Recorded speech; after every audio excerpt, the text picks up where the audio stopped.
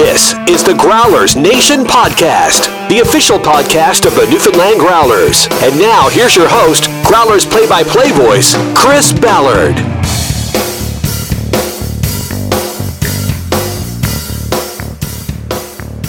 And welcome back to episode 12 of the... I'm going to leave a little bit of the music in there. Sounds good underneath. Episode 12 of the Growlers Nation Podcast, the official podcast of your Newfoundland Growlers. I am Chris Ballard, play-by-play broadcaster for the Growlers. So happy to have you aboard here for this one. The Growlers are playing some darn good hockey of late, and we got a darn good member of the Growlers joining us here as our special guest on episode 12, 22 years old from Kingston, Ontario, Canada. Number 26, Aaron Luchuk. Luch, thanks for joining on today. Happy to be here. So let's talk about the team a little bit. Obviously, we're freshly into the new year here. Still lots of games left to go, but currently at least sitting well atop the North Division. Kind of sum up the Growlers' success here for us over the last little bit. Some of the best hockey we've seen in this building all year. Yeah, obviously tremendous year so far. I think we can all be pretty happy with where we're standing. First place. I don't know, it was 15 games at home we've won in a row or something like that. Yeah. So, I mean, when we're here, we're pretty dominant.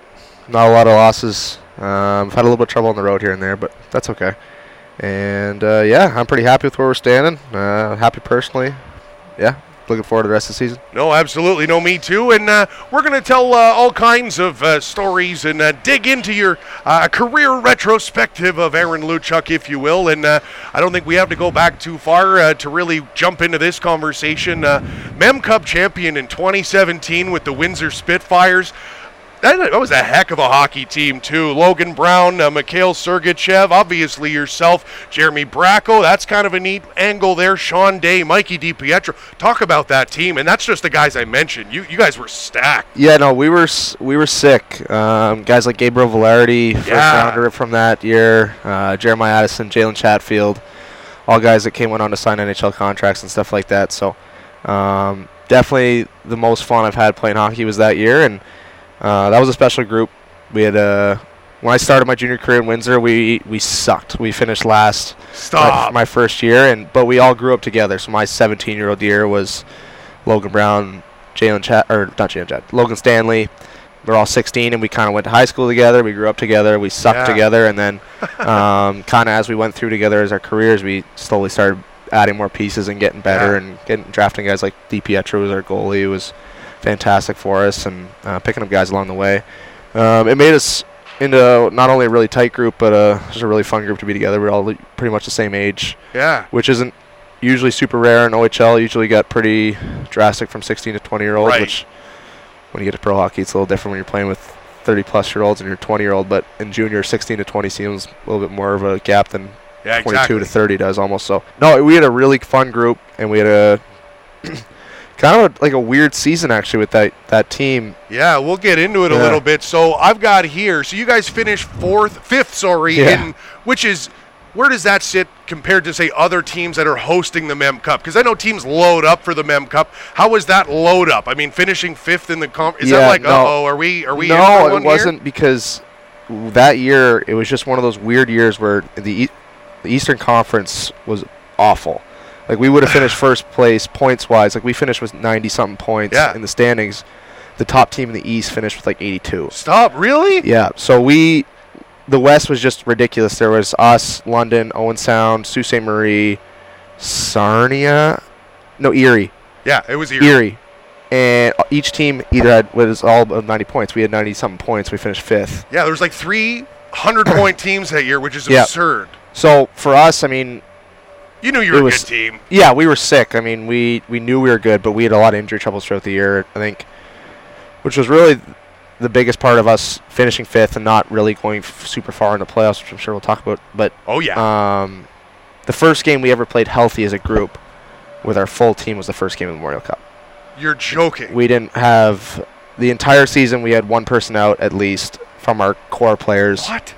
The entire season, and that was probably the main reason why. It's just we never really were able to kind of get going as a group and stuff like that. So it was kind of tough with some key injuries, but we were able to figure it out. First round of the OHL playoffs, the 5th seed against the 4 seed London Knights. London's always good. You knew that was going to be a series before you even laced them up. Up 3-1 in the series to London, losing in 7 games. What happened? Sum it up. Well, to sum it up, London was a fantastic team. Of course. Guys, the names you named on our team, there's probably just as equal of good players on that team, and they probably, if we had, say, 16 NHL contracts off our team, they probably had 15 or something like that, or even more. Typical London. London-Windsor, probably the biggest rivalry I've ever been a part of so far. Only like an hour and a half away from each other. Yeah. Both really good franchises, storied franchises in the OHL, and no, it was a really good series. I mean, we were up 3-1, but it wasn't necessarily like a 3-1 series per se. We had won an overtime game, 2 overtime games. I can't remember what we blew them out one of the games. But so we were up 3-1, game 5, coming back to London. We beat them. Yeah, we're going to London, and you would have seen him, Parsons. Tyler played for Kansas City here in this building not too long ago. So if you were at the games, you would have seen how good he was. I mean, to me, he was good here. Yeah, he's fantastic. If 2 years ago I would have put money on the fact that he'd be the starting goalie for the Calgary Flames at this point. That's how good he was. So we went into London, and I think we put up 50 shots. Game 5, we dominated the entire game. We lost 2-1. And so that was like, that's we felt fine. Fine. We're up 3-1. You get a kind of a buffer when you're up 3-1. Come back to Windsor. Game 6, same thing. I think we put up like 46, 47 shots. We lost 2-0. Oh my God. So he was standing on his head. We weren't panicking or anything like that. Like we were hurting for injuries though. We had. Like Logan Brown was playing with a broken wrist. Oh my God. Brax was dealing with stuff. Jeremy Bracco. I don't even know if Logan Stanley was back playing yet. He had torn his meniscus. Oh my God. I can't remember if he was playing. So we had guys that I think we weren't playing with a full lineup. Usually play with 12 forwards, 60. I think we only had like 11 and 5 playing. No way. So you're actually playing shorthanded. Yeah, I don't think we had our full lineup going. It was just like we had no one else. We were in injuries, and then guys that were playing that were hurt. They're not at their best. So yeah, so we were pretty banged up. I mean, it was just this pretty much our whole entire season was like that. So then game 7, it was a really good game. I think same kind of thing. We didn't out-cheat them like the crazy like we did the first 2 times or anything like that. No, you wouldn't expect that in a game 7. In London too. Yeah. In London's 10,000 fans sold out. It's wild. Yeah, and so I think they went up 1-0 early. They went up 2-0. Going into the third, we were down 2-0. Brax scored early, and then I scored with about 6 minutes left to tie it up 2-2. So it was going into OT, and I mean, you never want to blame refs or anything like that, but in my opinion, I do, but that's just the business. In my opinion, a pretty soft call of a game 7. There was like a little like a hooking penalty in like the neutral zone or something like that with 2.5 minutes left. They called a hook on our team, and we went on a penalty kill, and I think we got the puck, and we were rimming it out. There's like 30 seconds left. Hit a stanchion, kind of stayed in. They make a pass, it goes cross ice, and they score to make it 3-2, and we end up losing in game 7 in London after being up 3-1. And it was kind of like, now what? That's a great question. Yeah. Now what? Because you're hosting the Memorial Cup in London, or in Windsor rather, in like 6 weeks' time. Yeah. Is that 5 or 6 weeks? I got the dates here. May 29th to 28th. Your last game 7 was, I think, the end of April or something. 44 days between games. That's what did you do? So that's the thing. So it was one of the weirdest moments of my hockey career. We're done. We're sitting in the room, game 7. We're all kind of staring at each other, being like, first of all, what just happened? Because you never expect to lose a 3-1 series. Yeah. Let alone the way we did in game 7, where we came back and then kind of heartbreak at the end. And so we're kind of just sitting around and looking at each other, being like, what's going on? So Rocky Thompson, our coach, tremendous coach, kind of just came in and just said, listen, boys, I don't really know what to tell you right now. He didn't even really know either. He's like, let's just go back home, and we'll kind of reconnect in a couple days, and we'll figure out what we're going to do.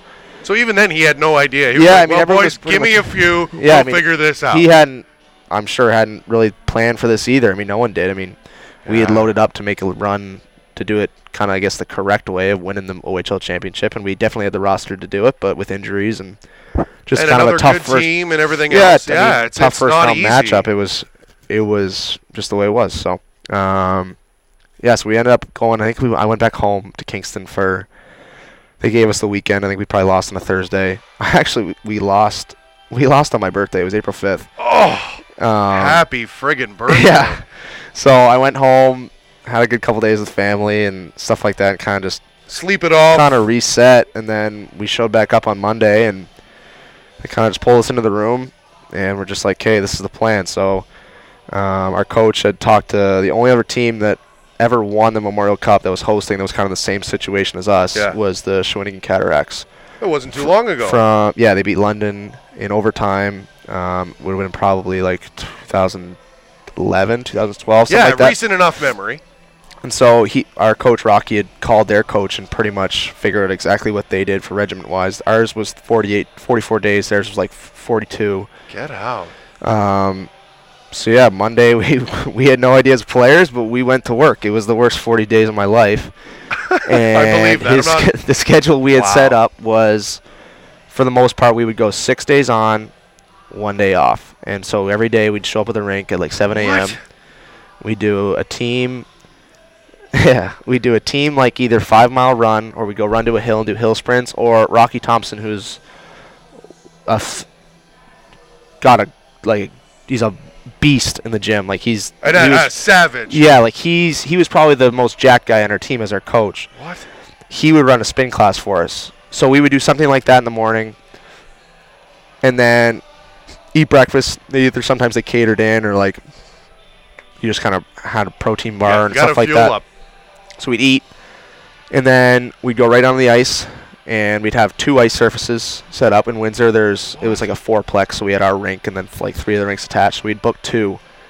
So for the first hour, we'd do like a hard practice, like battle drills and stuff like that, and then we'd go to the other ice service and we'd play either like a scrimmage against each other, or like would work on special teams, or we were bringing in University of Windsor players to play against. Like the OHL draft. Real competition. Yeah, like the OHL draft was just then, so like they were bringing in draft picks to play against us, because there's no one to play against. Everyone else is either playing or done. And then if I was in a situation, I would never go play a random hockey team. Hey man, I know your season just ended. You want to go play Windsor? So what we were doing, so we'd finish our work, or 2 hours of ice, and then we'd always finish with a bag skate. Oh my god! And then so we'd get off, and then it was usually around like getting close to lunchtime. We'd go back and get some food at home. Like we all live pretty close to the rink, so go back home, get some food, come back to the rink. We'd do a workout, and then we'd be done at like 2-ish, and we'd be done, and everyone would go home and take a nap, and then we'd all kind of. You did this basically 6 of every 7 days for 44 days. 6 days on, 1 day off, and so we did 2-week segments. So the first 2 weeks were 6 days on, 1 day off, and then we did 5 days on, 2 days off.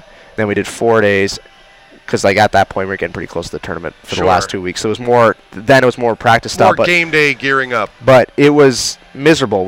I was gonna say, what was the morale around? Because that sounds devastating. Well, I mean, it was one of those things, like Rocky kind of presented it to us at the beginning. He's like, we have 2 options. We can just say, we'll give it a shot when the tournament comes around. We'll practice and stuff, have a good time for 40 days, and we'll get blown out at home and embarrassed. Or we can dig in. His kind of thing was that we played 4 really good games, and to win a Memorial Cup, you're most likely going to have to play 6 or 7. So he wanted to build 3 more games of stamina into us over those 44 days. That's really smart. And we all kind of just looked at each other, and we're just like, you know what? Screw it. Like, let's dig in. We have a chance to do something cool here. Really special. At this point, guys are getting healthy. Yeah. Guys are getting back. We're kind of really, we were already a really tight group, but through those 44 days of you just hell, come together next level. We came together, and we kind of just said, let's do it. And so we didn't have any complainers.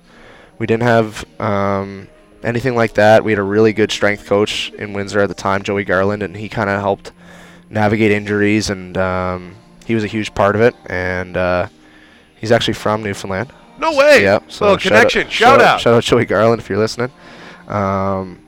But he did a tremendous job, and it worked. We showed up for the Memorial Cup healthy for the first time, and we killed everybody. Yeah, it was a really impressive run, beating St. John, Seattle, and I want to lock in on the opponent you ended up playing twice, including in the finals, the Erie Otters. Yep. Dylan Strome, Taylor Radish, Alex DeBrincat. And how many times had you beaten Erie in the regular season? If my research proves me correctly, that's a fat 0. Yeah, they're a Western Conference team, but because they're kind of far away, we wouldn't play them a lot. We'd only play them maybe 3 times a year.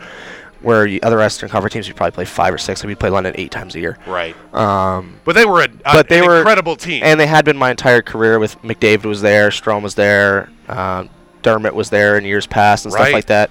Baptiste, guys like that, like they were sick my entire career. So, but they had never won.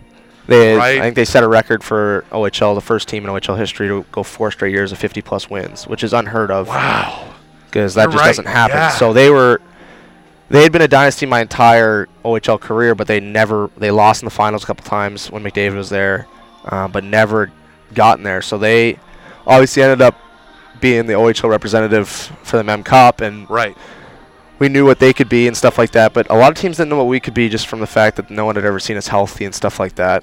And to be honest, the most loaded up team was that St. John team. Yeah. Well, who was on that team? Do you remember? That was Shabbat. Veleno, Nathan Knoll. Yeah. Fellow noob, shout out. Yep. I'm trying to think. Julian Gauthier, first rounder, plays in Carolina right now. Zaboral, first rounder, plays for Boston/Providence, kind of up and down. They had like 7 first round NHL picks on their team. Get out. That's which was insane. They had same kind of thing. Like looking at the tournament before the tournament started, I was like, that's the team. That's the one. Because they went 16-0 in their playoffs. They didn't lose. They swept every single. I forgot that. That's wild. So we played them first game, and it was pretty much one of those things. Like everyone was pretty nervous. Like 44 days. Like no one expects us to do anything. Yeah. Like all the media is not talking about us. Like everyone's kind of laughing for like hosting Mem Cup. You lost first round. And we played St. John's the opening night. St. John, sorry. You're good. And it was kind of just like one of those things. Like we're either going to find out really quickly that we're ready for this or we're not. And we came out, and best atmosphere at Windsor. I believe it. It was rocking. This sick team we're playing against, and we come out and scored the first goal. And then as soon as that happened, we were dominating the first period. We scored that first goal. I was like, okay, we can do this. And I like it a lot. That was the moment. And that was kind of that first one. First one, we went up 1-0. I think Jeremiah Addison scored. Bracco made a nice play on it. And at that point, I think the whole bench kind of felt like that. That's it. Collective sense of relief. Yeah, like this isn't going to be like we're not going to lose 9-0 every game. We're not going to be the most embarrassing team ever hosting Mem Cup. And we ended up winning that game 3-2. It was our closest game until the final. And it was a close game. We won 3-2, and all of a sudden the entire narrative switched on us like that. It was everyone's like, now we're looking at Windsor. Yeah, full team's healthy for the first time. We had Velarde back. We had Brown healthy. We had Stanley healthy. We had DiPietro healthy. He was hurt during the playoffs, kind of, but still playing through it. Yeah. And all of a sudden it was just like, okay, we're going this. Now. Let's go. So yeah, we won the first game 3-2. Feeling pretty good, and then dummied Seattle pretty good, right? Seattle was like Matt Barzal's team. Oh yeah, that was a sick team. What? They had Ethan Bear plays for Edmonton. Yeah. They had kind of same thing. It wasn't. And you don't get that far with having just a mediocre team. You're talking about high end guys who have already gone on to bigger and better things. Yeah, it's crazy. We beat them 7-0. We crushed them. We beat them 7-0. What? I think it was 4-0 3 minutes into the game. Stop. Yeah, or 3-0 2 minutes into the game, or something crazy like that. We jumped all over them, and it was just one of those things that we'd won the first game, blew out this team, second game, and then it was Erie for the first time in the Mem Cup. So what was that one? Obviously, with Erie, a little bit more familiarity. Did that kind of, you had at least a closer look than you would have Seattle and St. John? Did that kind of up the pressure, I guess? Yeah, a little bit. The OHL guys. A little bit. I mean, it was also the third game of the round robin for both teams, and it was whoever won got the bye to the final. Oh. So everything on the line. It's like a mini final. Pretty much. It was like you either lose and you had to go play another game to try and get to the final, or you win and you get 3 days between now and the final. God. And I think we won 5-2. I think Addison had a hat trick. It wasn't really close. I think for them being like arguably the most high scoring, I think they broke records for most goals scored during the year and stuff like that. Like they were averaging like 5 goals a game in playoffs and stuff. It was ridiculous. What? And we limited Strome, who like I don't know how many points he had that year. And DeBrincat had like 65 goals or something like that. Good grief. They got 0 points against us. Sorelli was on that team too, Anthony Sorelli. That's wild. And you guys shut him down. We shut him down. They scored like 2 kind of meh goals. It was one near the end. It was like a 5-1 game for the most part. Jeez. And you're blowing my mind here. Like you see the headlines and stuff over time, but hearing the stories is crazy. And then yes, we beat them 5-2. It wasn't close. It wasn't a good game really. We just dominated from the start of we never trailed. Yeah. In the first 3 games, we were up 3-0 in every single game except for the first one. Wow. We were up 2-0 in the first one. So we were up 3-0. Well, we were up 7-0 in the second one, but we went up 3-0 against the Erie pretty quick too. So all of a sudden we're like, all right, what were those? My question is this: what were those 3 days like? You win this game, you're like 3 days. We just waited 44. What's 3 more? But I'm sure they were the longest 3 days of your life. Yeah, it was weird. I mean, I had my whole family down. My girlfriend was down. That's awesome. For it and stuff like that. So we had days. We had a day off and. Oh my God. I mean, it's a weird feeling because you're at the Memorial Cup, but I was just living at my billet house that I lived at for 4 years previous. It was just like. Felt like a normal weekend. It was a normal weekend, normal day off. We just went for a walk, had dinner and stuff like that. Like nothing special. Get out. And meanwhile, like down the road, we were obviously paying attention. The semifinal game was between. Well, I think St. John and Erie played each other twice in a row. They played each other. Was it? Your memory's failing you. Yeah, I know. I can't remember. But Erie and St. John finished off the round robin, and it was pretty much. I think Erie waxed them like 11-5.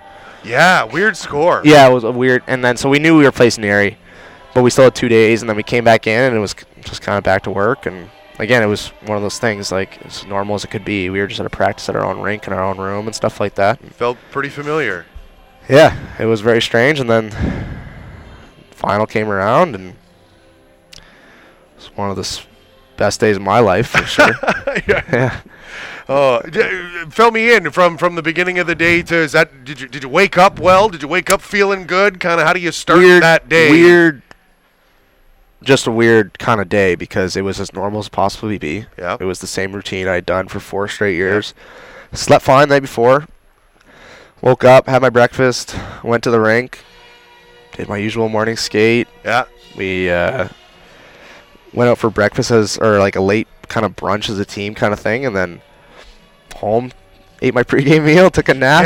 It was the weirdest thing just because it's like everyone looks like they're doing the same thing, but on the inside we're all freaking out because we are on the cusp of doing the coolest thing any of us will ever do. It was that exactly because we were literally everyone's kind of it was kind of quiet actually the morning skate. Like everyone was like we had a pretty vocal team, like a joking team, like we were a good group, but everyone was kind of like it was a weird, like for a lot of guys, it was their last OHL game. Yeah.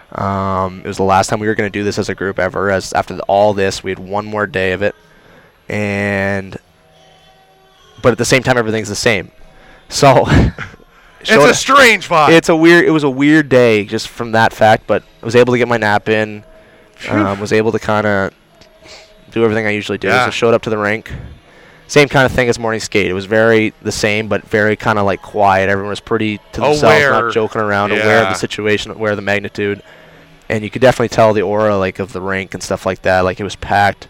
I got to the rink at like 4:30 for the 7 o'clock game, and it was It's a place you could cut the tension with a knife in the building like as soon as you walked in. It wasn't even in the building. It was outside the building. Fans already gathering and tailgating and stuff like that at 4:30. No way. This was big. I mean, Windsor had won Memorial Cups before, but never obviously at home. So, so day of the game happens and game starts. Same kind of thing. It was almost like the first game of the Memorial Cup when we played St. John. It was just like that first shift. Like, oh, thank God it's over with. I'm losing my mind. And at that time, I was playing on more like a checking role with Adam Laystrom and Luke Boca. And we kind of were the line that would check Strome and DeBrincat's line and stuff like that. So no big task. No big deal. Like no big task. We shut them down the first game, but different game, right? Like, yeah, you know in their room that they don't want that night again, right? Yeah, so Bracco scored, I think, 10 minutes into the first to make us 1-0, and it was like, okay, it could be one of those nights again, because every game of the year, so before we'd scored the first 2 goals at least, and then next shift they came back and tied it. No. Strome scored on just kind of a broken play and stuff like that. So it's 1-1. I think it ended 1-1 after the first. And then, second period.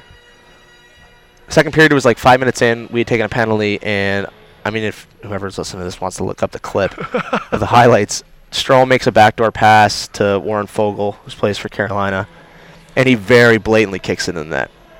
Like, very blatantly kicks it in the net, and they end up calling it a goal. Stop. So everyone's in shock. Like, our whole bench was just like we'd all seen the video, and we were like, okay, this won't be a goal, blah, blah, blah, and they call it a goal. And then the bench goes berserk. Yeah, so there, all of a sudden, they got all the momentum. 2 shifts later, Logan Stanley, just a sifter from the point. Weird kind of deflection, goes in, 2-2. So we're like, okay, we're back, blah, blah, blah. It really showed the resolve of our group. No kidding. Then, like, 2 shifts after that, same kind of thing. TJ Fergus, who I ended up playing with the year after in Barrie, throws just like same kind of thing, like a sifter on net. It bounces off like 2 skates and goes through DiPietro's 5-hole, 3-2.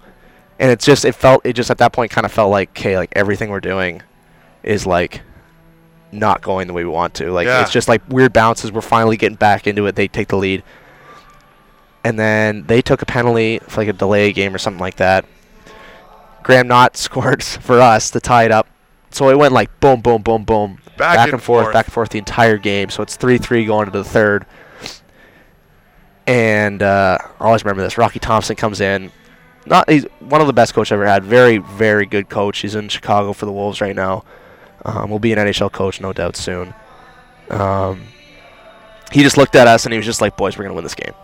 He looked at us. He's like, I feel it. That fires me up here. Yeah, he's just like, I love you guys. Like, we've been through this. Like, we've been through this entire season. Look back at our last that. 6 weeks. He's like, we're going to do something special. We're going to win this game. He's like, but you just got to stick with it. You got to believe in yourselves. And everyone in the room's just like, like goosebumps, like, this is real. And so, and we go for the third period. Like, it was pretty tight check, not a lot of chances. Like, their goalie was good, our goalie was good. And so Brown, Bracco, and Knott were the line that was before us. And kind of they were hemming that line in for a bit. And then Bracco, I mean, tremendous skater, tremendous passer. Absolutely. Gets the puck, kind of goes, not end to end, but he picks it up on the left wall by our bench, and Brown changes, and he was the center, and I change for him. And Bracco kind of does his Mohawk 10-2 skating style all the way down the ice and draws everyone to him. No one really sees me coming off the bench, and I'm able to kind of get into the high slot. He fires a perfect pass right on my tape, and I kind of one-time it, and I get the goalie low glove. Yeah. And I blackout. I don't remember anything, but I remember how loud it was, and I had obviously I remember scoring and stuff like that. I can still picture it, but in that moment, it's so overwhelming. It was so loud. It was so it was deafening, and it was a 7,500 seat rink. Like, it's pretty decent size, but it's loud, and that's what it was like with 13, 14 minutes left in the game. And what was the score when you? So makes it 4-3 us. Okay. 4-3. Here we go. So I all of a sudden I don't even remember. I'm in a blur. I just scored a goal in the championship. We're up 4-3 third period, and I don't remember the next couple shifts at all. I don't at all. You really did black out. Yeah, it was just one of those moments. It was just so surreal. You're living in the moment that you can't. The recall is very challenging. Yes, insanely challenging. So I just remember there's a bunch of TV timeouts, and I remember sitting down and looking at the clock, and there was 5 minutes left. And then it hit me. I was like, 5 minutes left, and we're up, and it's like, it's it now.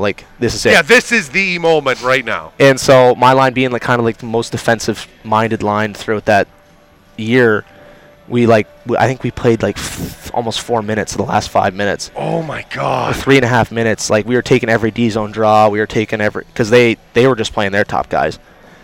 And same kind of thing. just like you kind of keep taking a peek at the clock, like 4 minutes, 3 minutes, 2 minutes. So there's a minute left on the clock. I think Jalen Chatfield and Sergachev didn't get off the ice.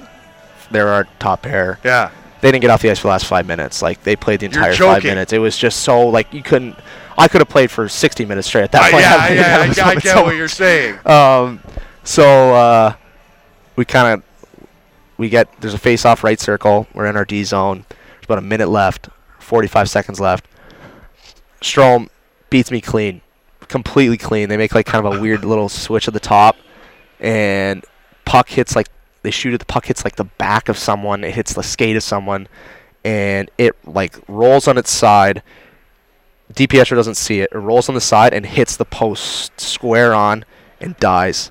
No. In the crease, and we clear it with like, we ice the puck. It's like 13 seconds left at this point now. Like there was like 20 seconds left. Like the clip's somewhere. I feel like I just watched the whole game. Yeah, like, and I know you were on the ice. You took that final face off. Yeah, so that, but I just got rinsed clean by Strome, which face off before, and we almost got tied up. Low key, crazy bounce, which was like the whole game was we were getting crazy bounce against us. Hits the post square on, falls out. Chatfield aces the puck. Call the timeout, and I couldn't, like, Strome had beat me 2 or 3 in a row. Like, he's a good face off guy, like, for sure, big guy. And we had Steve Ott come in, who played for the Windsor Spitfires. Played a long time in the NHL, was a tremendous face-off guy, and he taught us face-offs that like week and a half before. Really? Of ways to kind of beat these guys, because Erie, with like the whole year, was one of like, I think they had 3 guys with the top 3 face-off guys in the league. Wow. So he's like, I was like, you know what? Screw it. I did exactly what he said, and with 13 seconds left, 12 seconds left, I don't know, but it was the game. Like, it was face-off in theirs end, goalie pulled, 6-on-5. And I did it perfect. I tied him up perfect. I did exactly what Otter said. Won it clean. We get the puck out. I get at the blue line, dump it in. Don't even hear the horn. Gloves, bucket, auto shed, and that was it. We won, and probably the craziest moment of my life is skating back from the far blue line all the way into our pile in the back left corner, and unbelievable. Whole city's going nuts, and we partied hard after that. I'd say you did. That's really an incredible story, going from out in the first round as hosts of the thing to basically logging a second training camp in order to get in gear for that is absolutely wild. Yeah. So, I mean, not the way I guess you want to do it. If you looked the way but that's how you make the history books, man. That's how you write your own chapter right there. So unbelievable. No one can ever take that away from us. All you guys on that team. Keep in touch. I know it's tough, and I know a lot of guys still play. And I know even last time we went to Maine, I noticed you hanging out with Sean Day, out. Yeah, one of my best friends. Shooting the breeze. Sure. So that's Talk cool. To him every day and stuff like that. He'll be one of my best friends for life and stuff like that. And it's hard to kind of keep in touch with everyone. I mean, everyone's on their own schedules, doing their own thing in different cities, different countries. So you do your best to stay in touch, but that bond that we share will always be there. I mean, we all got tattoos every single one of us has got a tattoo. What kind of can you, if you're allowed to share? Yeah. It's on my ribs right there. Get out. Yeah. 05/28. Yep. That's the date. Yep. So we all got that. We all got that like 2 or 3 days later. That's sick. And I'm so bought in. I feel like I was there. That's awesome. Yeah, it was a good time. No kidding. Now, for your next season, you split the year between Windsor and Barrie. Surely it had to be hard to leave Windsor. Yeah, tough. After the Mem Cup, I was kind of hoping to start my pro career. Felt like I had done everything I could in the OHL. Didn't really want to be in OA. Wanted to be kind of like everyone else that I was kind of playing with that was ready to move on and stuff like that. But wasn't in the cards. Got cut out of Vancouver's camp. So we ended up going back to Windsor. And at the time felt like it was the worst thing that could happen. And it was by far the best thing that definitely happened for me. It was went back to Windsor, which was home. Still considered one of my homes and stuff like that. Different team, obviously. A lot of guys have moved on. We were a young group.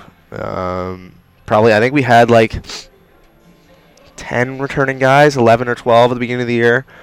Logan Brown ended up coming back. He played like the beginning of the year with Ottawa, but came back, and for the first time in my career in the OHL, I mean, I'd always played behind Logan Brown and other top centermen that were on our team and stuff like that, and that was fine. I didn't mind. So I played more of the checking role, but for the first time in my career, I was the guy, and Trevor Letowski was our coach. After that, Rocky Thompson moved on. Pretty much said, listen, like, you're going to be our first-line center. You're going to be first PP. You're going to be doing everything like that, and you're going to score a lot of goals for us. So, like, here we go. And, I mean, it was always my goal to sign an NHL contract and stuff like that, but you never really think about, like, how it's going to happen or anything like that. And built chemistry right away with Luke Boca was back, who's the guy I played with before, and he was on my line and stuff like that, so I had a little bit of familiarity there. But for the most part, it was a completely different team. And without patting myself on the back too much, I had a pretty good start to the year. I think I had like 20 goals first 20 games and stuff like that. Wow. And, until Christmas, I had 30 and 30 and stuff like that, which was my previous career high was 27, and I passed that before Christmas. Get out. Yeah, so, and it was actually one of those things that we were winning in Windsor. Like, we were like second in the conference again. Get out. But with a Which young was maybe, not expected, maybe, if you were to look at the numbers. Yeah. Logan Brown was back. We were playing together, really lighting it up. And just kind of figured, like, if any other team was in the South we were in, we would go for it again. Yeah. But being the way it was with we traded pretty much all our picks the year before for guys and stuff like that to load up. Yeah, didn't have a lot of assets to No, but it was still one of those things that, like, we still had the group that could have done it. I still think we could have if we were able to add another couple pieces. We could have made a run. And so we were at our Christmas party, and it was like, I don't know, December 18th or something like that, or not even December 17th. And I remember asking our GM, Warren Reichel, who's tremendous GM, won 3 Memorial Cups in like 9 years or something like that. Unreal. Saying, like, listen, like, been here a long time, like 4.5. I was the captain that year, and I said, listen, like, just be honest with me, like, are we going for this, or like, am I going to be the first? You're asking a hard question. Am I going to get dealt? Kind of wanted to know, like, and deserve to know. And he was like, you know what, Luch, like, I feel like this is like we can do this again, like, being honest with me. And I was like, all right, perfect. I wanted to be in Windsor. I wanted to finish my career in Windsor and stuff like that. And I was like, hey, yeah, like, I was pretty fired up. Like, he told all of us. He told you what you wanted to hear. You were fired up. And then, so we had an off day the next day, and then we had a practice, and then we were starting our last kind of 3 games before the Christmas break. It was Thursday. So Thursday morning, I was walking into the rink for morning skate, like I always do. Was living with Sean Day, who's my roommate. And cool. So we're ready to go to the game, and it's weird. Warren was waiting for me in the hallway. He's just like, Luch, can we talk? I was just like, yeah, like, no worries. Like, it wasn't an unusual thing. Like, talk to him all the time. You had a good rapport. Yep. And very, very bluntly, he said, Luch traded you Barry. Oh, yeah, by the way, you're going to Barry. And I was just like, Puh. What? Like, it almost knocked me off my feet. And I was just like, no. Like, can't be serious. Like, this is 2 days after he told me. After he just fired you up by saying, we're doing this again. He was just like, listen, like, they kept me up all night. He's like, they offered me a deal that I just, like, I can't turn this down. I can't turn it down. And he's like, you play tonight in Barrie. And I was just like, I'm not even in the mental capacity. Like, Logan Brown, Logan Brown is my teammate, one of my best friends and stuff like that. I had to call him. He was at World Juniors, and I had FaceTimed, and I had tears in my eyes and stuff like that. I was like, dude, it's over. Like, I'm gone. And he couldn't believe it because he was there too when we. Yeah.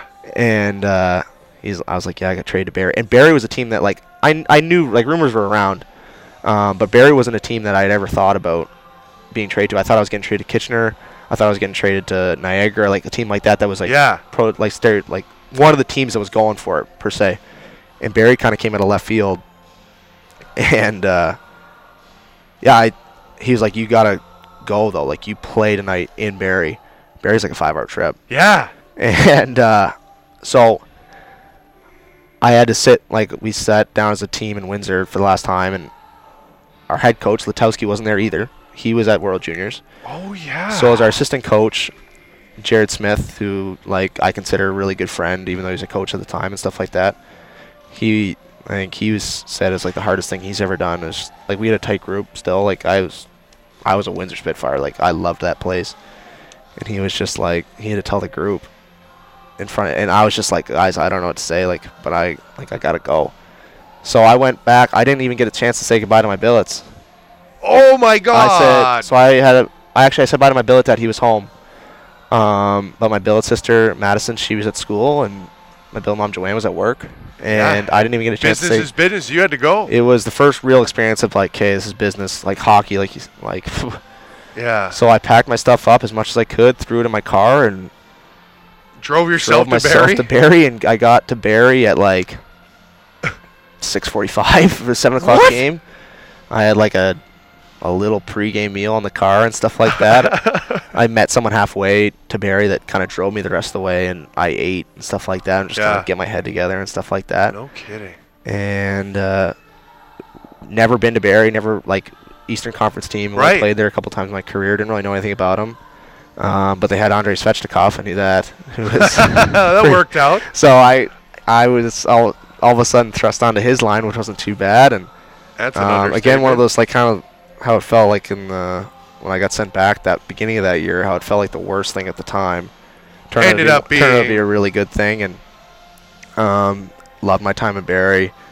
Signed an NHL contract as a member of them, and even though it was like a couple days after I got traded, I signed over that Christmas break, and tremendous year. Played with Svechnikov and Dmitry Sokolov, two Russian guys, so it was kind of like the three Russian lines. It was kind of the joke around Barrie, and I scored 50 that year. Svechnikov had 40 and 44, and Sokolov had 50.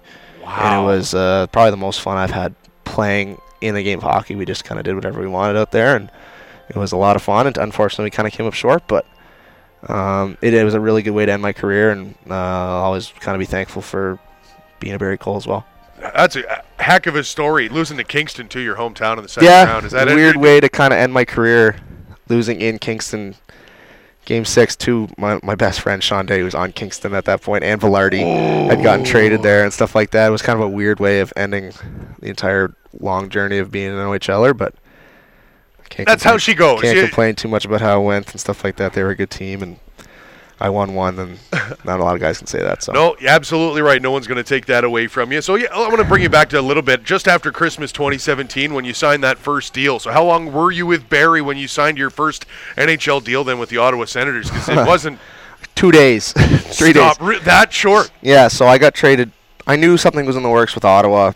My agent were pushing pretty hard at that point. I was getting a lot of interest from a lot of teams, but Ottawa was pretty far and above kind of the pushing the hardest. Yeah. And so I knew something might happen. So I got traded to Barrie, played my 3-3, and then on my way home, I got a call from my agent. He's like, "Okay, this is kind of happening. Like, I'm going to do a conference call with a couple of their guys, and like the GM, assistant GM, head scout, and stuff like that. And this could happen pretty quickly, kind of thing. So I was like, all right, if you say so. Yeah. So played my 3-3 that weekend with Barrie. Bing bang boom. And then it's Christmas break, so I went back to Kingston, and I think it was probably 2 days into break. I was in Belleville skating. Belleville being 45 minutes from Kingston, where they have their AHL team. And my agent called me and told me what they had offered, and it was pretty much everything that you could ask for. Ticked all your boxes. Exactly. So I was just like, all right, like, I guess this is happening. So I wasn't even there to sign a contract. I was there just to get some ice time over the Christmas break, and they ended up having a game that night. And I signed an NHL contract in Belleville, and a really good family friend, Corey Cooper, is the goalie coach for Belleville, and he was kind of there to witness me signing and stuff like that. So it was a pretty cool moment for the both of us. Oh, that's awesome. It all happened pretty quick, but I wasn't on Barrie for very long before I signed that deal. And wow, that's a heck of a story. Most guys, it's like, I had talked to them, and then we met, and then we signed it. But that's a far more interesting story. I was pretty lucky. The fact that a lot of guys, when they sign their contracts, they're at like their team's office or like their billets countertop or something like that. Where I was able to sign it with my family, and my family's around for the Christmas break. I was able to surprise like my extended family on Christmas Day got them all like little Ottawa Senators knickknacks and stuff like that. Kind of break it that way. So that's awesome. I was pretty happy and pretty lucky to be able to share it that way and stuff like that. So it was pretty cool. First pro season then 2018-19 shared between Belleville and the ECHL's Brampton Beast. I guess in your own words, and hope you don't mind, we're definitely going to run long here today. Talk about, I guess, last season, your first year pro. Kind of sum it up. Yeah, it was, to be honest, not exactly how I expected first year pro to go. I never obviously experienced or anything like that. Yeah, I started the year in Brampton. It wasn't how I expected it to start. I figured I'd be in the AHL and stuff like that. So it hurt emotionally, to be honest. That's fair. It was tough. I mean, I thought I was going to be Belleville, close to my family and stuff like that, and ended up being in Brampton, in a place I've never really been, even though it's kind of Toronto and stuff like that. But never kind of Toronto. Never been to Brampton and stuff like that. Didn't really know anyone on the team. I know a lot of Newfoundland fans won't like to hear, but there's a lot of really good guys over in that dressing room and guys that really helped me out. I know that. And really were there for me and when it was kind of a really tough time personally and stuff like that, because I didn't feel good. I was sad. I was upset with myself. I didn't really know what was happening and stuff like that. But the coach there last year, Colin Chalk, really kind of pushed me and hard. He was hard on me, but he was also really understanding kind of what I was going through and kind of made me realize of what kind of player I was and stuff like that and helped me grow. And when I did get called up to Belleville, I did pretty well and had a good year. We're going to get to the first of our handful of Growlers Nation Q&A questions because it all ties in. There are two questions that will lead us into our next chat here. Aiden Foley asks, what's it like coming here to play in Newfoundland from rival Brampton? And Steph Conway asks, and this is a little unfair, who's the better team to play with, the Beast or the Growlers? We won't ask you that one specifically, but we will. I mean, you're one of you're the only guy who's currently playing for the team that would have played against us and ultimately lost to the Growlers a year ago. What was your perception of the Growlers when playing them as a member of the Beast last year? Yeah, obviously it's a little different here with the fact that there's so many NHL and AHL contracted players down here and stuff like that. So that was different for me right away. Immediately felt like it was an AHL game when I play against these guys because of the skill. And I mean, last year guys like Adam Party were here and stuff like that. Guys that were like very, very solid, established players in hockey and stuff like that. And yeah, it's obviously a different atmosphere. I mean, Brampton is what it is. There's not a lot of fans that come out to the games and stuff like that. But you come here and it was loud. It was playoffs were like really good crowds and stuff like that. It was a really juiced environment and stuff like that. And it was a really good series. I think what was it, 3 overtime wins for Newfoundland, and the other win was like a 2-1 game. Yeah. So it was a good series, I think. And a couple of Brampton pumpings in the middle at the CAA Center. It wasn't like we went down 3-0, but it wasn't a 3-0 series. You're absolutely right, it was not. It was, we on our side very much felt like it was an even series. Like we were pretty confident when we were flying back for Game 6, we all, like, in our minds we were going to Game 7. Like, it wasn't like, we didn't really have any doubt that we weren't going to win. And, no, I mean, tremendous series. And then history took over. And and then obviously tremendous series. And obviously you guys, Newfoundland was a tremendous team last year and stuff like that. And as it went on to play, that they were the team that ended up winning it, obviously. But, I mean, talking to the guys that I played against last year, they all kind of agree that Brampton series was probably the toughest series they had. Yeah, that's been kind of the general vibe if you look at, I know you weren't here last season, but the progression through the postseason, I would say that pretty unequivocally that was the most challenging and most entertaining series of them all. But we'll bring you back now to Canada Day 2019, wondering how you were told you were involved in the trade. Yourself, Cody Ceci, Ben Harper, and a pick, I believe, from Ottawa to the Maple Leafs for Nikita Zaitsev, Connor Brown, and Michael Carcone. What was your take me through that day? Were you anticipating something? Were you looking to get out? You don't have to tell me if that's a touchy subject. It's another kind of funny story of how it happened. I mean, I wasn't able to say this last year, but I grew up a Maple Leafs fan. I was a diehard. I was a Maple Leaf blue was the color of my room. I grew up watching Matt Sundin. I was Matt Sundin in the park, like driveway with my dad. He was Darcy Tucker. We would play it, and that's like grew up a Leafs fan. Diehard. Saturday night, Hockey Night in Canada, I watched Leafs. Hell yeah. So it was pretty strange signing with Ottawa to start my career and stuff like that. But last summer, July 1st, I was kind of I didn't have a sense that I was kind of possibly going to get moved. I kind of felt like maybe the organization was ready to not move on from me, but kind of move themselves in their own direction. Yeah, and it felt like it was probably the best situation for me, too, to kind of have a fresh start after last season. It didn't really go the way I wanted. Sure. And so I talked to my agent, what would have been June 30th? Is that the last day of June? Yeah. So I talked to my agent, and we kind of agreed it was probably the best situation to kind of start looking for a trade and stuff like that, going for a fresh start. And we talked about teams that had shown interest and stuff like that, and the Leafs weren't one of them. That Really? came up in the conversation, and so that was July 30th. July 1st, obviously the next day is when moves can start happening and stuff like that. And he just said, listen, like, don't sit by your phone, like, don't. Yeah, have a day, like, Don't need to do anything. Like, it's not like anything's imminent at all. Like, it's just enjoy your Canada Day, have fun. If something happens, obviously I'll call you and stuff like that. So I said, fine. Yeah, we had a day planned with my girlfriend. We were gonna go to their parents' boat and just kind of relax, Awesome, and do nothing. And so we 6 a.m. I got a call from an 6 a.m.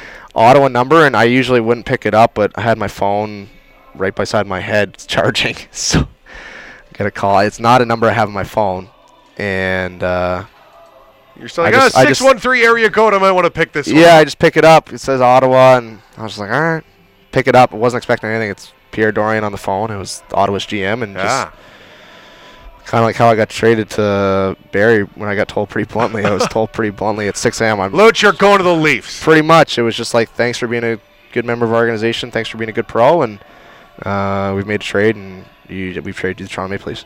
And you were like, come again? And I remember sitting in my bed. Like, this is like 30 seconds after I woke up. Like, I was sound asleep at 6 a.m. And I'm just on the phone, still half asleep. And he's like, we traded the Leafs. And I remember just like, who is this? Sorry? I remember just like looking down at my pillow being like, what just happened? Because that was it. It was like a 40-second phone call. It wasn't like a long extended thing. Hey, man, thanks for being good, but now you're with the Maple Leafs. Yeah, and then he just said good luck, and then click. And this is like 6 a.m. I don't know what's going on. I don't know if I'm dreaming or anything like that. And it's just like, oh.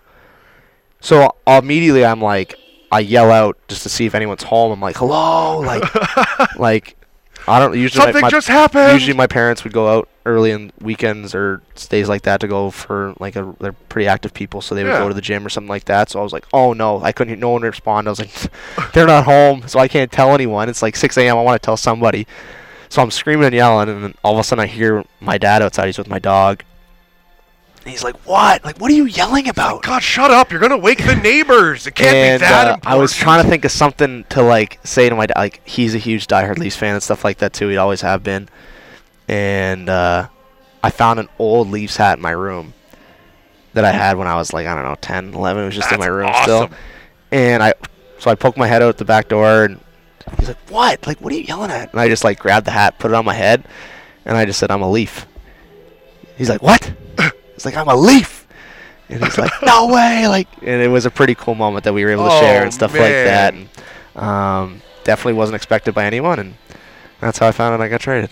Oh, my God. You're just full of stories here today. I'm so glad I've asked. So that, I guess, leads us into what would have been talk about training camp, obviously, with the Maple Leafs then, and getting to come here to St. John's to take all of that in and just kind of, I guess, sum up your first, I guess, from then to through that training camp here, your first few days and weeks and months as a Maple Leaf. Yeah, it was pretty surreal. I went up to Toronto a couple weeks early and trained and worked out there. I was kind of trying to get more of a feel for the organization and stuff like that because I didn't really know much, and was able to kind of skate with guys like Tavares and Spezza and Matthews and guys, obviously, that are mainstays in the NHL and stuff like that, and it was pretty cool to kind of be a part of it. They're nothing against Ottawa, but it's just there's a lot more resources here in Toronto's organization, and it was really evident pretty quickly, and so it was pretty cool to be kind of a part of that before camp, and then going into camp. I mean, it's just a different philosophy here in Toronto. There's a lot of really good players and a lot of bodies and stuff like that, so I knew it was kind of going to be tough to kind of crack that Marlies roster right off the hop with how many kind of veteran guys they have there and stuff like that. So I was doing the best I could. Kind of figured that I'd be down here at the start of the season at the very least, just with numbers wise and kind of looking at rosters and stuff like that. But went through training camp. It was a very good experience. I think whenever you're at an NHL camp, you got to take something out of it and stuff like that. And I did the best I could with that. And I was down here and started the year off, and I've been here ever since. Here we go. 36 games played, 14 goals, 26 assists, 40 points, second on the team behind only Gio. What's going well for you this year? And is it different? This is a tough question for me to even ask you. I know you were down on yourself when first getting down to the ECHL and seemed like you understood that this may be a destination for you in year 2. Yeah. Was it better this time around? Yeah, it was a lot easier this time around. It was last year I felt a little bit kind of by myself in the whole situation. Didn't really know what to expect. Sure. Where second year in the league, second year pro, kind of saw it coming a little bit more than I did the year before. It was pretty much a blind side the year before, and I knew what kind of group I was kind of coming into a lot, and it's kind of one of the nicest things about this group is there's a lot of guys in the same boat as me, younger guys that are on contracts, NHL or AHL, and we're all kind of in the same stage of life of starting our pro careers together and stuff like that. So I felt like I fit in very well. Nothing against the Brampton team or anything like that, but it's just a different group of guys, a lot of older guys over there that have kind of been there, done that, which was really helpful for me last year to kind of lean on those guys and their experiences and stuff like that, where this year I was ready to kind of take that next step and be more of a, not a leader in the room per se, but be kind of more involved and feel more comfortable in my own skin and stuff like that. Yeah. So I was excited to kind of get the season started. It was a long kind of training camp process, and I was really excited to kind of get going here. I mean, I loved playing here when I was with Brampton, so to kind of get here to be a part of the home atmosphere and stuff like that, it was nice, and I've loved my time here. Awesome. Certainly glad to hear that. So we're gonna test that ability with a lot of questions coming from our Growlers Nation Facebook group about your experience here in Newfoundland. Paul Loader, the first, he'll ask, have you had a good feed of jigs since you've been to Newfoundland? Now, I will preface this by asking, do you know what he's asking you if you've eaten? Jigs sounds like something to do with cod. No. Oh, you're way off. No, Jigs dinner is like basically would be your Newfoundland Sunday dinner, your Newfoundland turkey dinner with salt meat and peas pudding and probably all boiled. I'm losing No you. Jigs. No Jigs. The answer is no. So we'll need to get Aaron Luchuk. I'm down to try anything once, though. So got to get him out. It's good. Dinner. You got to do it. It's like turkey dinner, but it's done the right way. All right. Oh, that's the best way to put it, at least in my mind. Caroline Rivera asks, have you been screeched in yet? Yeah. I was screeched in last year when we came up with Brampton, so I had already been there, done that, and I guess I was already an honorary Newfoundlander before I became part of the Growlers. We were destined to be. Yeah, so... what do you remember of the experience? Oh, it's just a lot of fun. We did it at Christian's as a team, and I can't remember the guy's name that did it there, but he had done He's a legend. He had done it with Anthony Bourdain. Yeah. And telling us stories about that, and so he did it. He did a good job, and it was a lot of fun, and I was able to kind of be a part of when we did it this year as a group. Oh, cool. And kind of watch them go through it and stuff like that. So it was a good time, and it's always a lot of fun. How did the screech hit you? Well, what'd you think? How did it hit the palate? It's not the best. It's not. That's pretty much the point. But I've kissed a fish before, so it wasn't the first time I kissed a fish. So I won't ask why you've kissed a fish before. What you do on your own time is yours, but we will move on. Cindy and Mike Stone ask, what do you think of the Newfoundland weather? And Morgan Stacy asks, how'd you feel getting snowed in for a week? So I think let's talk the storm experience, because I think that will give us a great indication as to what you think of the Newfoundland weather. But I can't imagine too many storms like that growing up in Kingston. Not quite like that. No. We had a decent amount of snow growing up in Kingston. Sure. Nothing like that for sure. I mean, I like winter. I'm not like a hater. But this was next level, Luch. But, I mean, we had been through that storm kind of like the Christmas break. So I came back. I wasn't there for it, but I came back and saw all the snow and stuff like that. So you're like, oh, damn. So I knew what kind of what I was going to expect when I was going to walk into it. So luckily, before the storm, a bunch of us went to the grocery store, and I said, yeah, I'm going to buy as much as I possibly can food-wise. And smart.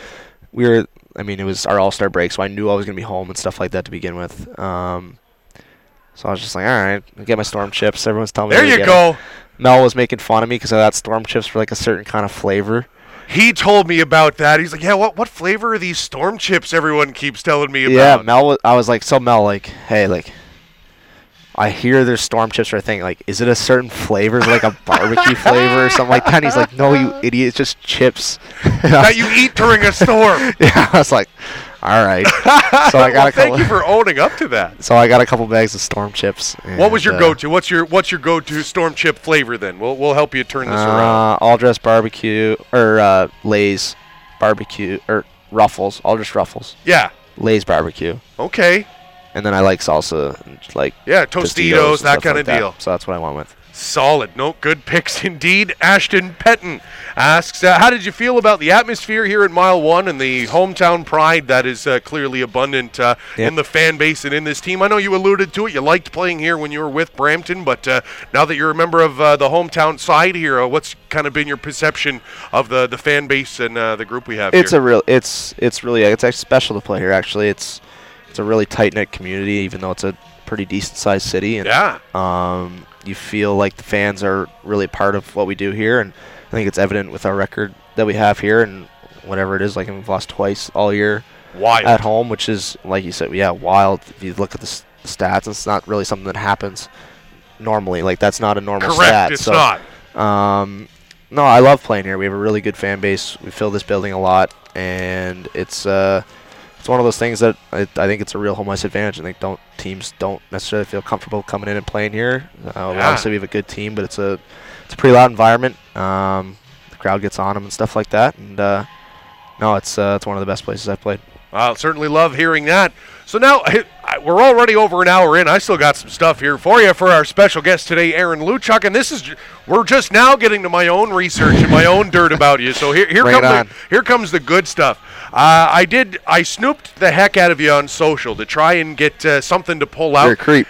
Yeah, absolutely, or only in the sense of me snooping on social. I'm not an actual creep. At least I don't think so. Social media tells me that you're just an absolute diehard sports fan. You think that'd be fair to say? Yes, any sport. I could watch sports all day, play sports all day. Basketball, baseball, don't matter. I love it all. All right, so we're going to go sport by sport. You're a Pats fan? Diehard. And I saw you went to a game this season. Yeah, while we were on a road trip. Yeah, me, Gio, and the goalie at the time, Patrick Munson. We were in Worcester. No, we were in Maine. We were on that Maine-Worcester kind of swing, and I think we played Maine the Saturday, and we had Sunday off. And Gio came up to me. He's like, "Hey, you want to go to the game?" And I was like, "What game? What are you talking about?" I didn't even think about it. And he was like, "The Pats game." And I was like, "Shut up! Like, what do you mean?" He's like, "They play tomorrow at 4 against the Cleveland Browns. Are we going?" And I was like, "Yes." So I walked right into Snowy's office. I was like, "Hey, like, this is what we're thinking about doing. Do you mind if me and Gio and a couple guys go to the You had to ask permission. Yeah. Well, it's pretty far. No, for sure. No, you want to make your coaches aware that this is what we're thinking about doing. So Snowy's like, "Let me think about it. Like, I don't know. Like, I was like, I want you guys to get your rest and stuff like that." And I was like, "All right, but like, I really want to go." He's like, "Okay, I'll let you know." So, he texted me like a couple hours later. He's like, "Yeah, it's good. Just let me know who's going, when you're going, and stuff like that, and just have a fun time." So, we booked a bus from Portland, Maine, to Boston, downtown Boston. Yeah. We didn't have tickets yet, so we're like scouring the internet for tickets. It was an absolute mess. My card wasn't working in the States. My phone wasn't working. Gio's same thing. Like, it just for whatever reason wasn't working with the ticket sites we were using and stuff like that. So like twice we had tickets that we thought we got. Yeah, but it didn't happen. So we're kind of freaking out. We get to Boston. It took a long time on the bus to get. No, it was a bus. We took a bus from Maine. Sorry, we took a bus from Portland, Maine, to Boston. Like, my God. It was supposed to be a 2-hour drive. It took us like 3.5 hours because of traffic. Oh my God. So 3.5-hour bus ride. We get into Boston. They don't play in Boston. They play in Foxborough. So we get there. We obviously know that, and it's like a 45-minute drive from the bus station in Boston to Foxborough. And we don't have tickets, and we're like, boys, what are we doing? We're going still. Like, it's pouring rain too, and I was like, no, screw it, I'm calling an Uber. So I called an Uber from Boston because we were supposed to wait for, that's where I get mixed up, the train but it wasn't supposed to show up. The game was at 4. It wasn't supposed to show up till 3:30. We probably would have missed the first quarter. Yeah. So I was like, no, we're taking an Uber. So we got in the Uber in Boston, drove 45 minutes to Foxborough. We ended up getting the tickets on that ride, and it was the best game ever. It was pouring rain. Oh, it was the score. Pats won, clearly, because the Browns are the Browns. Yes, it was pouring rain. We stood the entire game, because that's what you do at a football game. Of course. Cheered, yelled, screamed our heads off, and I think the Pats won like 24-14 or something like that. And nice. No, it was a dream of mine to. I mean, we're always playing during football season. Yeah, so I it never got never a chance to see Tom Brady. It was like a bucket list kind of thing to see Tom Absolutely. Brady play in He's the GOAT. Foxborough, 100%. And yeah, it was a ton of fun. We ended up getting back really late, but It was worth it. it. It was worth it. Absolutely. I know you're. I've seen a couple of Tiger Woods references. You're a golf fan too. Yep. Grew up kind of playing baseball, but had to kind of give it up when hockey became more of Sure. a thing. So golf became more of the summer sport of choice and stuff like that. And I love golf. Probably get out, try and play 3 times a week in summer and stuff like that. So So what's your average round? What's your handicap? handicap this year was 6. Which Whoa! I'm getting better. So That's yeah, a game. Yeah, no, it was. That's a good. Ooh, Yeah, I feel embarrassed from having asked. Because my swing, to borrow a line from Tin Cup, is like an unfolding lawn chair. Hey, it's not. Needs a little work. Yep. I'll put it to you that There you way.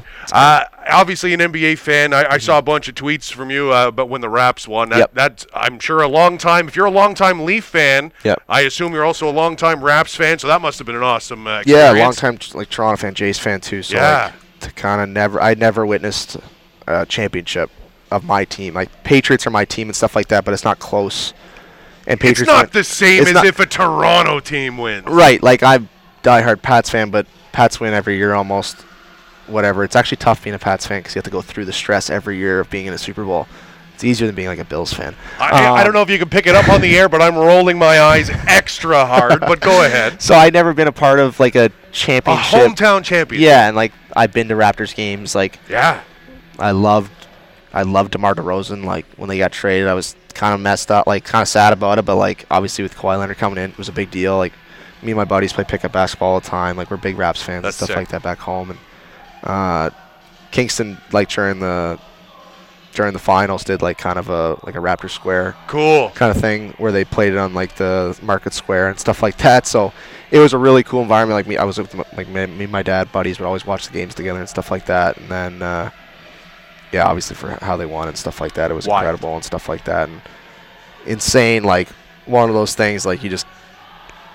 Obviously, it was a little different than when I won it with the Memorial Cup, but like a similar feeling almost, like you feel like you won it, stuff like that. Yeah. Went to the parade actually with a couple buddies and stuff like that. That's and, awesome. Yeah, it was a good day. No kidding.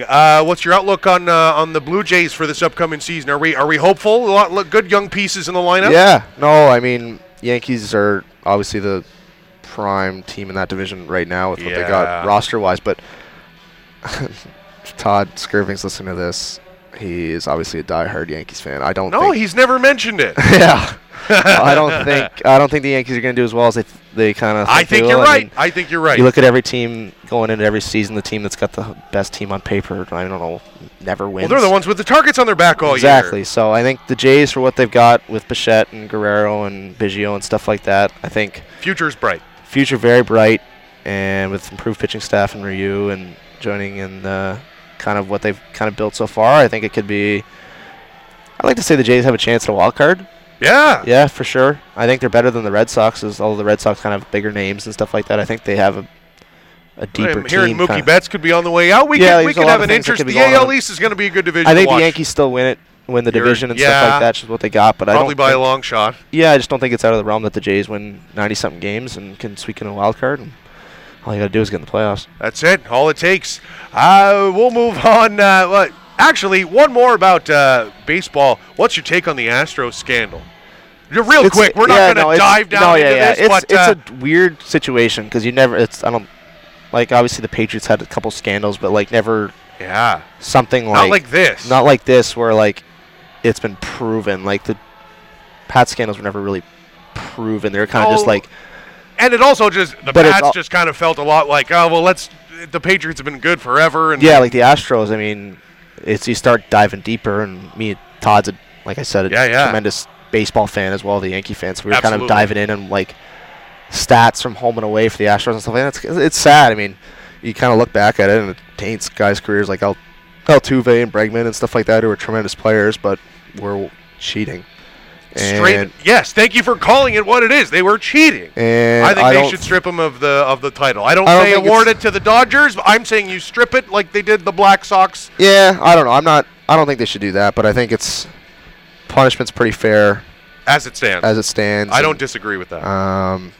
it'll be interesting to see how they play this year. But I mean, it's more sad for guys, I think, like Clayton Kershaw, guy that is now considered a playoff disappointment and a career playoff disappointment. Because you run into a team that... And very well could have won a World Series if they weren't cheating. And I agree. Yeah, so it sucks. It's not a... Leaves kind of a bitter taste in your mouth. No, absolutely it does. As a big sports fan, I got to ask you a couple of sportsy questions. Another quick peek on your Facebook and Instagram will show me a picture of the cutest dog in the world, Duke. Yep. That's your boy? Yeah, that's Dookie. Yep. It's a beautiful dog. You're clearly a dog guy. Yep. Yeah, no, he's my boy. It was one, actually, like kind of my... We were never able to have dogs growing up with my family just because I was always gone on weekends. Micah, my sister, she was same thing. She played hockey and stuff like that. So she was gone. She'd be gone to Ottawa with my mom or dad one weekend, and I'd be gone the same weekend to the other side. Didn't make sense to have a dog. So it never really worked out, and so I always felt kind of robbed of having a dog growing up and stuff I totally like that. Get so that. When I signed my contract, I said I'm buying a dog. So what kind of dog is it? So he's a mini Australian Shepherd. Bright, beautiful eyes. Super cute, super genuine, super kind, super nice. He's the best dog in the world, and I wish I could have him here with me full time and stuff like that. No so hopefully next year I'll be able to make that work. But right now he's back with my parents and safe at home. Yeah, he's safe at home. No, I had to bring it up because that is the cutest dog ever, and it totally kind of comes full circle that the Marlies mascot, Duke the dog. Yeah, it's kind of funny. That's kind of cool. I'm sure that's not why you named your dog. No, that wasn't Duke. Why. But it kind of ties in pretty good. You'll admit that. Yeah, it does for sure. One more question from the Growlers Nation Facebook group asking, this is from Todd S. Oh, no. Asking, hi, Aaron. Why do you always steal food from our plates when we go out to eat? Why don't you just order the menu item yourself? Thank you. It's a weird fan question. I haven't eaten dinner with too many fans. I don't know who this Todd S. guy is. He's never been not on at all before. Never done this. I'll just use an example of Todd Skirving. When we go out to eat, when I go to eat with Todd Skirving, not Todd S. Different people, definitely. Absolutely, completely different. You go out to eat, you want to try a bunch of things off the menu, but you got to stick with one. Yeah. So I just asked for, like, hey, can I have a fry or something? Yeah. Like something quick. There's nothing wrong with that. Nothing wrong with that.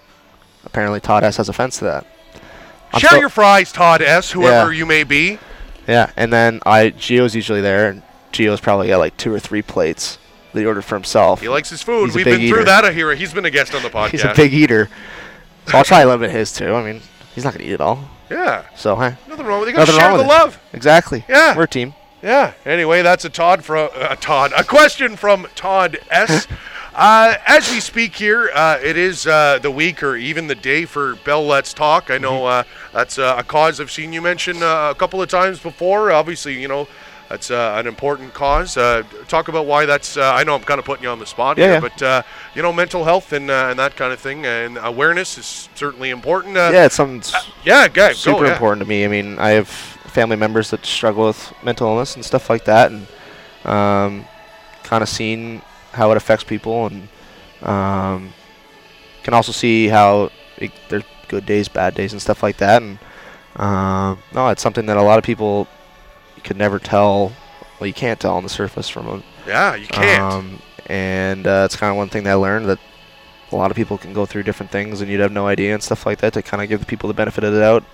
Someone's having a kind of a bad day, and it's important to be able to talk and have tough conversations with people if they need to talk with someone. And I think it's really important in what Bell's doing with Bell Let's Talk and raising awareness for mental illness in general, and kind of getting people more open and more aware of what's going on. And because a lot of people, like I said, are dealing with stuff that you never hear of, and to be able to kind of be there for someone at a time when they need it probably the most is really important. So if you ever get a chance to help someone along, or if someone feels confident enough to kind of talk to them about what's going on in their life and how they're feeling and stuff like that, to give them the time of day and take it seriously, and you don't know how much that's probably going to help that person in the long run. So it's a big day, very important day for Bell Let's Talk, and hopefully it becomes a thing that stays forever. No, I hope you're absolutely right. One more question before we let you go, and I hope my research has steered me wrong on this one. Oh, no. have I seen you a couple of times? It might have been, I think I might have seen it on your Instagram story once or twice. You're not a fan of The Bachelor, Oh, I'm a big fan of The Bachelor. It's a Come on, Luch. best show on TV. Best show on TV. Jokes aside, you've watched multiple seasons. You're into this show. Yes, and I'm not alone. We got guys in the room that we were all talking Really? all talking about it this morning. A lot of scandal going on in The Bachelor. Well, we don't want to spoil it for anybody. No, we won't spoil it, but I like the season. It's a good season. Honestly, there's something to be said for, and I mean, no offense when I say this, but like trash TV. There's something to be said for reality TV. It's not trash TV, though.